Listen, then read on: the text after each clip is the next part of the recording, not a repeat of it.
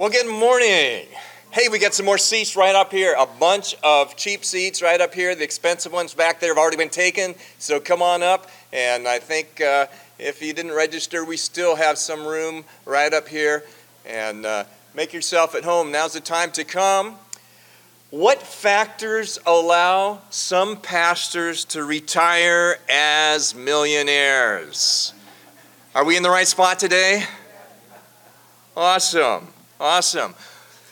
I got a call to the North American Division Ministerial Department about, 10 years ago. And the first call I got to Ministerial Department was from a pastor. And the pastor, you could tell he had angst in his voice. He said, I have just retired. I took my savings and I bought a travel trailer and I parked it on a friend's property, and now I don't know how I'm going to live. I don't have enough money to buy food. I've worked my entire life for the church. What are you going to do to help me? I mean, how do you answer that question?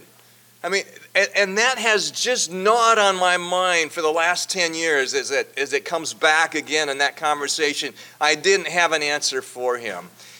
And since that point, I've realized that there is a narrative in the North American Division, and I did a study a couple years ago, and here's what the study told us. 59.3% said that they had financial concerns about how they would survive during retirement. And then that was in the other study that we just referred to. It is in the book, Mending Ministers. The data presented suggests that the current wages paid Adventist pastors results in their perception of insufficient income to support their personal and family expenses, including expectations of sending their children to private and somewhat costly Adventist education, or funding their retirement. And that's the narrative. It's confirmed again in that study. Over 70% of pastors and spouses indicate at least a mild level of stress with meeting monthly financial needs, saving money, and meeting any financial emergency.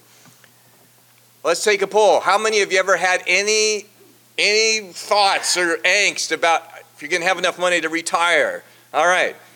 So that narrative is still true today. And as I've listened to that narrative, I believe the data is true. Certainly, I have had that angst over the years. But there's something that troubles me about that narrative. Is that narrative universal? Is it true? I don't know, as we've done any studies in the North American Division to answer that question. And so I have two reactions.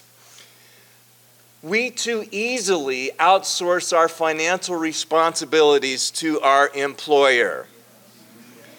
We view ourselves as children and the conference office as our parents, and our parents are supposed to take care of us as children. I'm 65 years old. Shall I still be a child?